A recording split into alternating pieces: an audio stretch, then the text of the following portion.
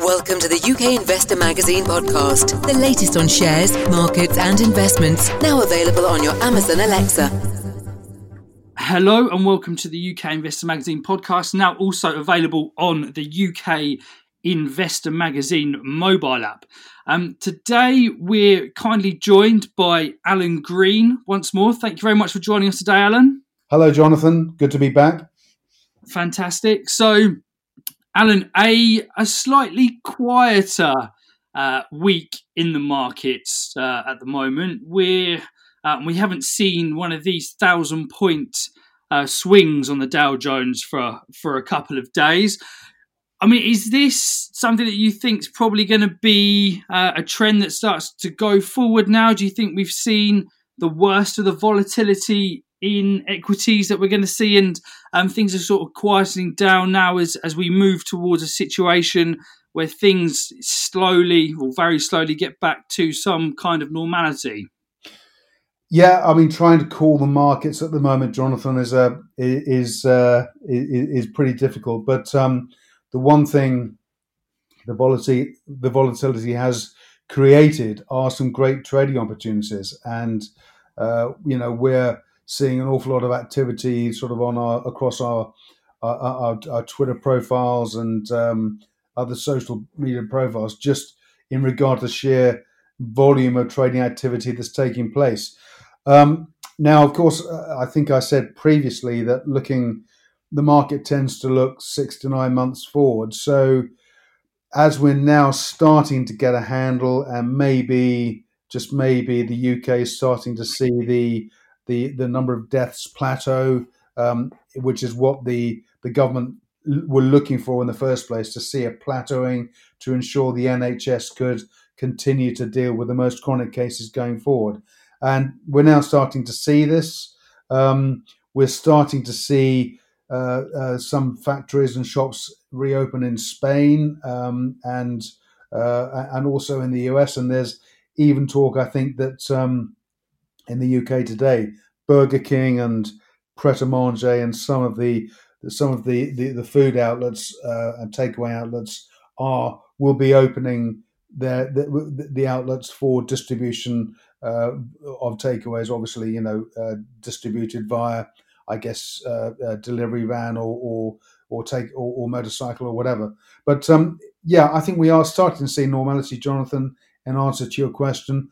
But of course, anything can happen if indeed we come out of the other side of this and we start to mingle again. There could be wave 2. So I think, looking forward, I hope that the social distancing measures will be in place for some years to come. I think they'll have to be. But starting to see things get back to normal. Yes, I mean, I think it's going to be a very long and drawn-out process, and rightly so. I think in what we've seen has been terrible. So I think the government has to do to avoid another situation like that. Yeah, is very important.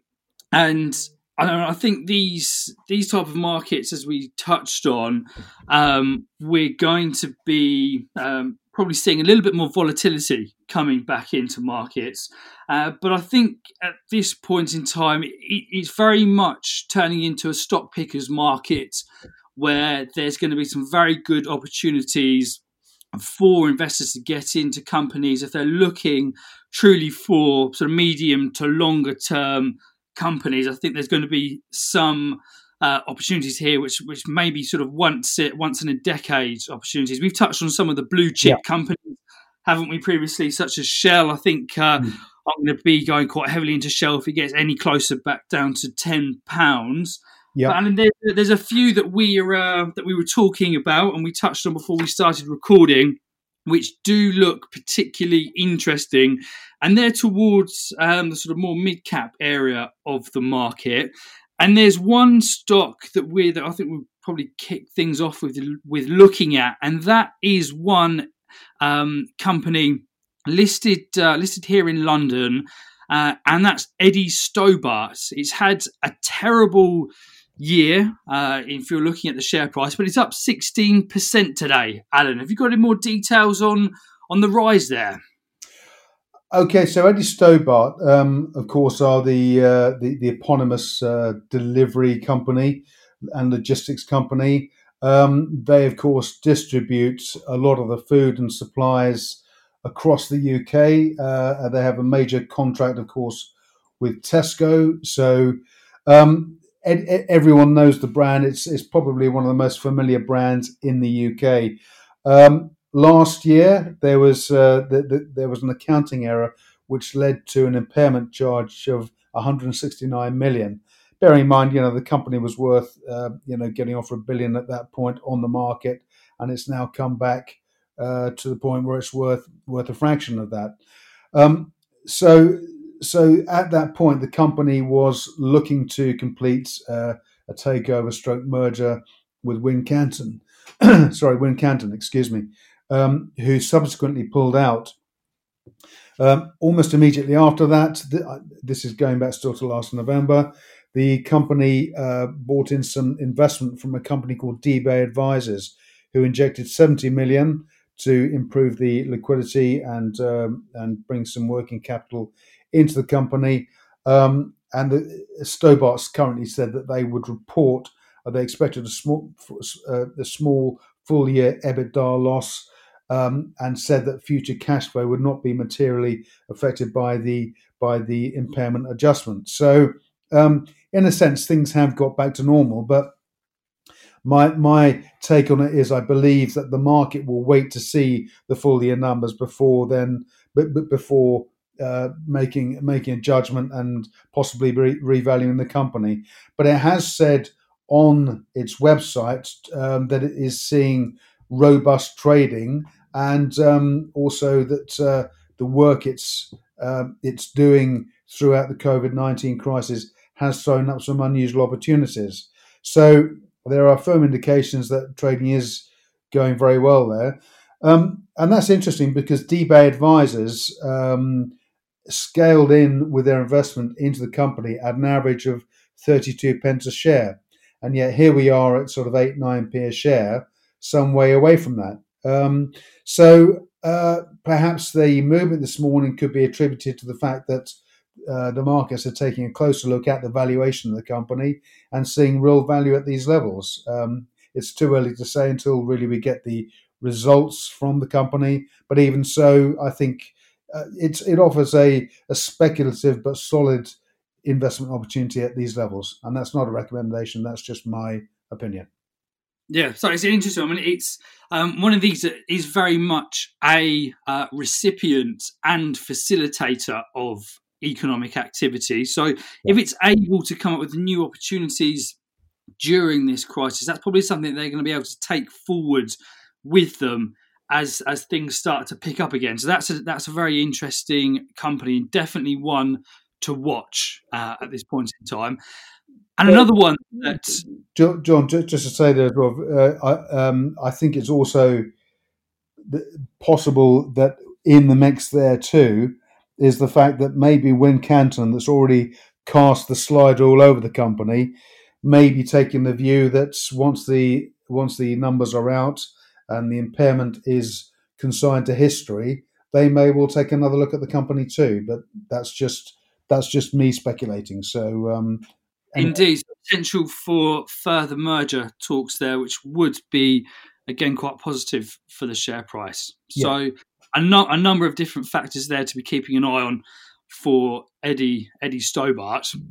So this is one, we're going to move on now to one that you know quite well, Alan. And this is a company whose one of its director has just said that they have, and this is a quote, announced a once-in-a-lifetime opportunity in a new project. And this company is Cadence Minerals, and it's just announced that they've received approval for one of their iron ore projects. We saw the shares very nearly double. I think they were up at about 100% a couple of days ago on this announcement. But what, Alan, do you see in terms of the long-term value in this announcement? I mean, does this really live up to being a once-in-a-lifetime opportunity?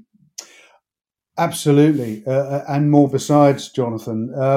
I've known the management team at Cadence for some years, and known Kieran Mazaria, the chief exec there. The thing is with Cadence, it's a mining investment company. So they, through the years, have invested into projects both at early stage and later stage. They had an investment in the Bacanora lithium project, the Sonora lithium project in Mexico, which they've more or less sold out of now. They also have 7.5% of MacArthur Minerals, which owns the Lake Giles iron ore project. And the shares in Cadence rocketed last year when MacArthur announced it had struck a deal with a takeoff agreement with Glencore, which would be worth $4 billion over 10 years. And of course, Cadence at the time had a pretty chunky stake in MacArthur and rocketed on the back of that. Still a significant shareholder there. They also own 16% of European Metals Holdings, and European Metals Holdings have just bought in a major shareholder, CZ Group, who are they're an Eastern European utility group, utility and energy group, to basically continue developing the Sinovac lithium project, which is on the Czech-German border. And Sinovac it's the fourth largest lithium brine deposit in the world, and it's going to be a hub for the European EV industry going forward.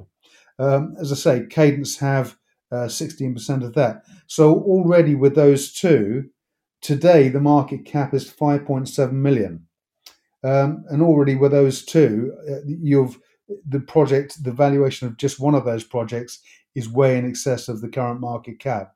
The company also has investments in lithium assets in Argentina and Australia.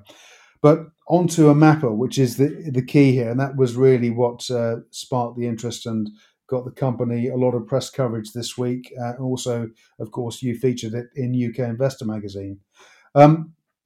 So Amapa is an iron ore mine, a railway, and a port, which the port is at Santana in Brazil.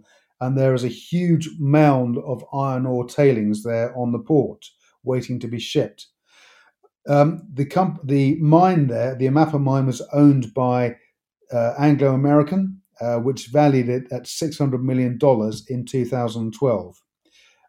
There's a 14-year mine life there. The iron ore was sold all over the world, China, Europe, so it's good quality stuff.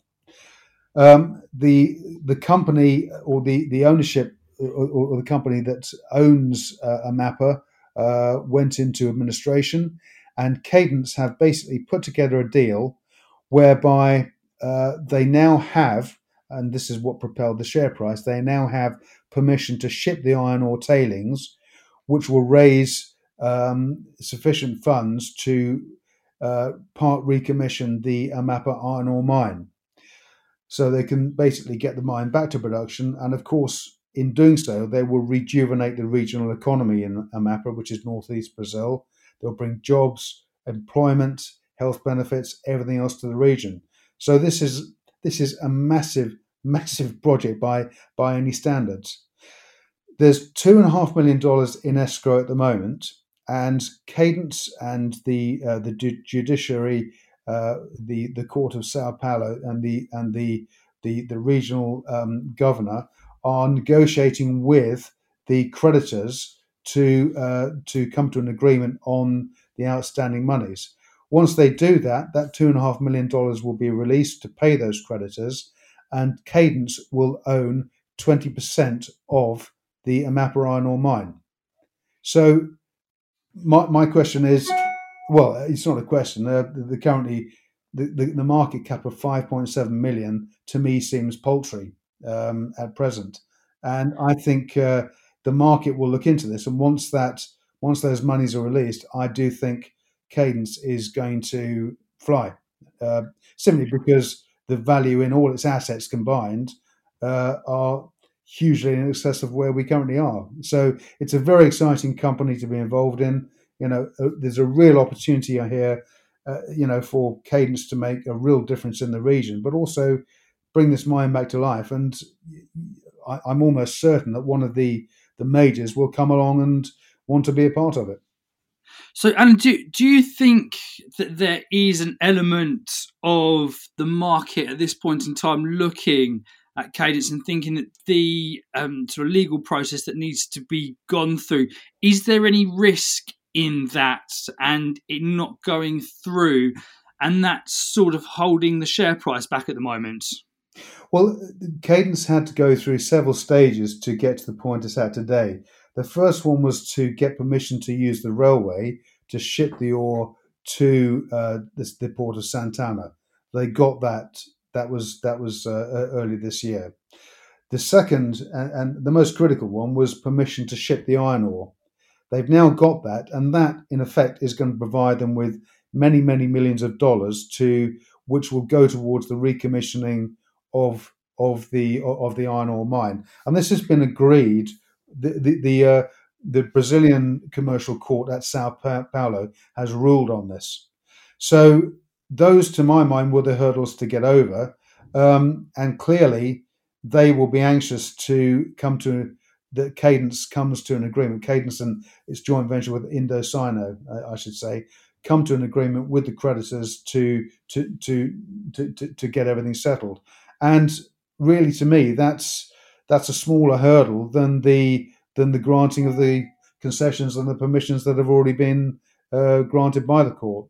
So Cadence has already, in my mind, it's done the hard yards, and the next process, whilst negotiations have to be completed, will be closer to a formality, and I think we're going to hear about that very soon. So at this level, I also declare a position. I hold shares in the company too.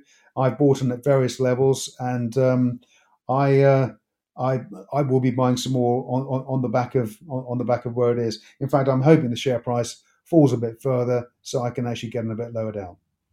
Okay, so one that you've got some conviction with there, Alan. That's good to hear. Yeah. And I'm sure it's going to be one that we discuss again in more detail when we get further developments on what this could look like in terms of revenue going forward. Because obviously those details haven't been announced because they're very difficult to gauge, notwithstanding the lower iron ore prices than what they would usually be in a normal functioning economy. So that would be quite an interesting one to hear more about. Yeah, that's a good point, actually, Jonathan. The iron ore price is pretty robust. It was $83 a tonne when I last looked. It's held up pretty well throughout this, and indeed, we're seeing evidence of iron ore shipments moving into China again now. So that's really provided part justification for the mine, in that, of course, with the Vale Dam collapse in Brazil impacting on the global iron ore market, it squeezed the price, and the price has stayed pretty constant. It was over $90 a tonne, and it's still holding up at $83, $84 a tonne. So, that also underscores the validity of the project too. Exactly, yeah, interesting there, Alan.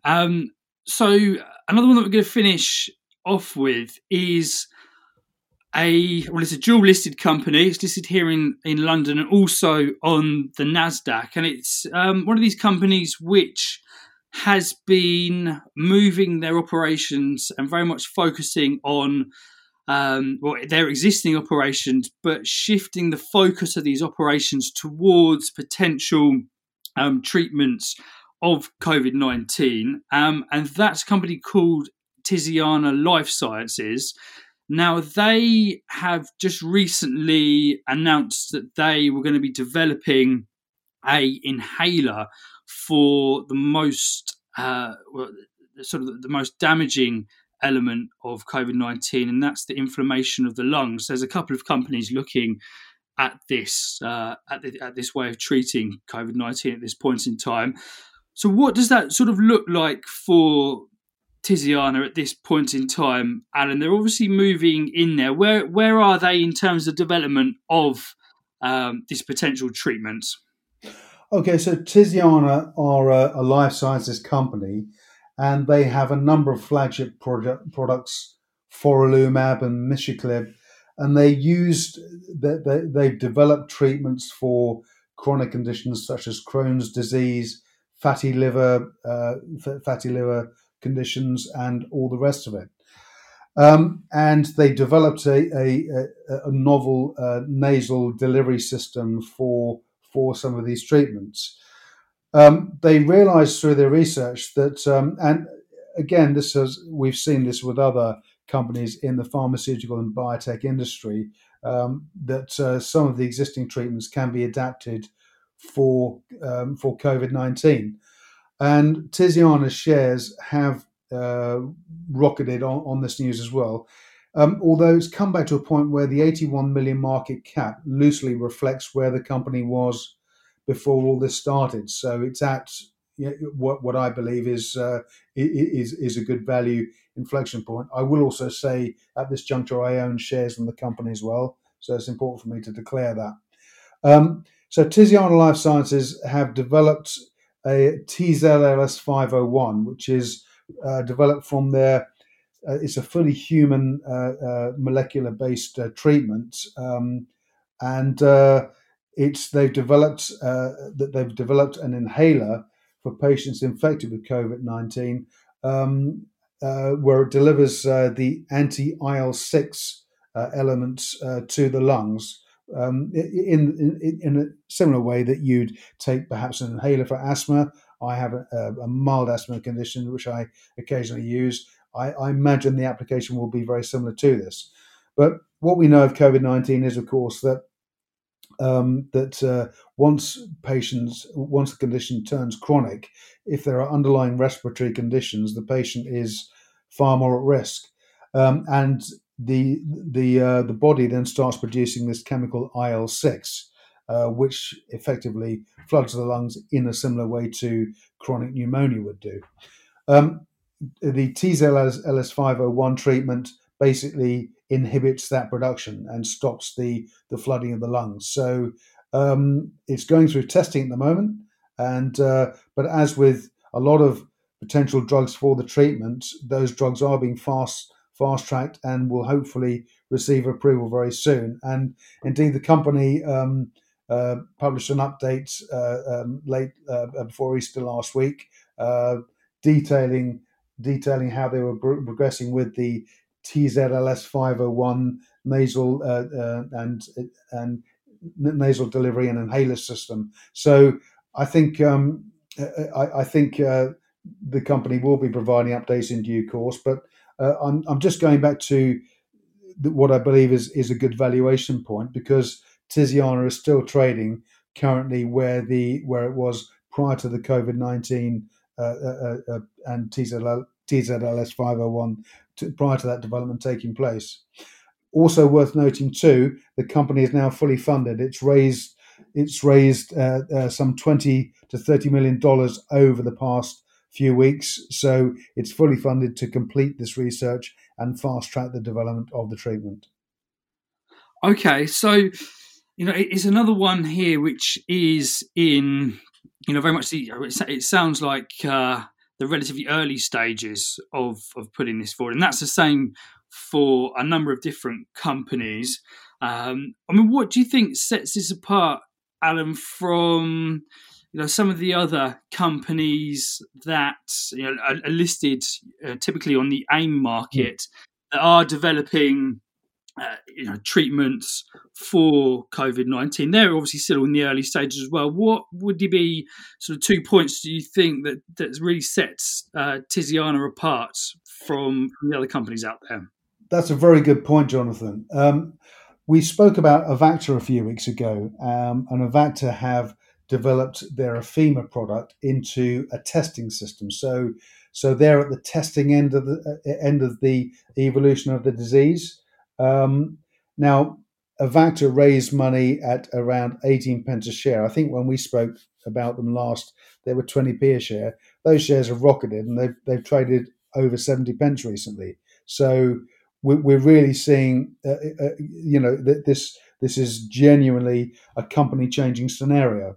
And Tiziana but Tiziana are at the other end of the scale. So their treatment is there for patients who already have the condition, and it's to inhibit the production of IL-6. So this disease is going to be around for many years. Let's make no mistake about it. So this treatment will be crucial, and I think because it's based on existing molecular technology that's already in late trialing prior to being released onto the market. I think Tiziana could turn this around pretty quickly, particularly given they've just raised the additional funds to fast track the process. So as opposed to some companies having treatment for testing people for coronavirus, the IL-6 treatment from Tiziana is all about treating patients that have the condition and are at risk of succumbing to the respiratory element of the disease. So it's going to play a crucial role going forward. Okay, very, very interesting. I'm sure one that we will touch on again at some point, Alan. So that was the UK Investor Magazine podcast. Thank you very much for everybody who listened. And just a reminder that you can also catch the UK Investor Magazine podcast on the UK Investor Magazine mobile app, which is available on Google Play and the Apple App Store. Alan, thank you very much for joining us today. Thank you, Jonathan. Good to be back. Fantastic. So we'll surely be speaking again very soon. So look forward to it. And thanks again, Alan, for joining us today.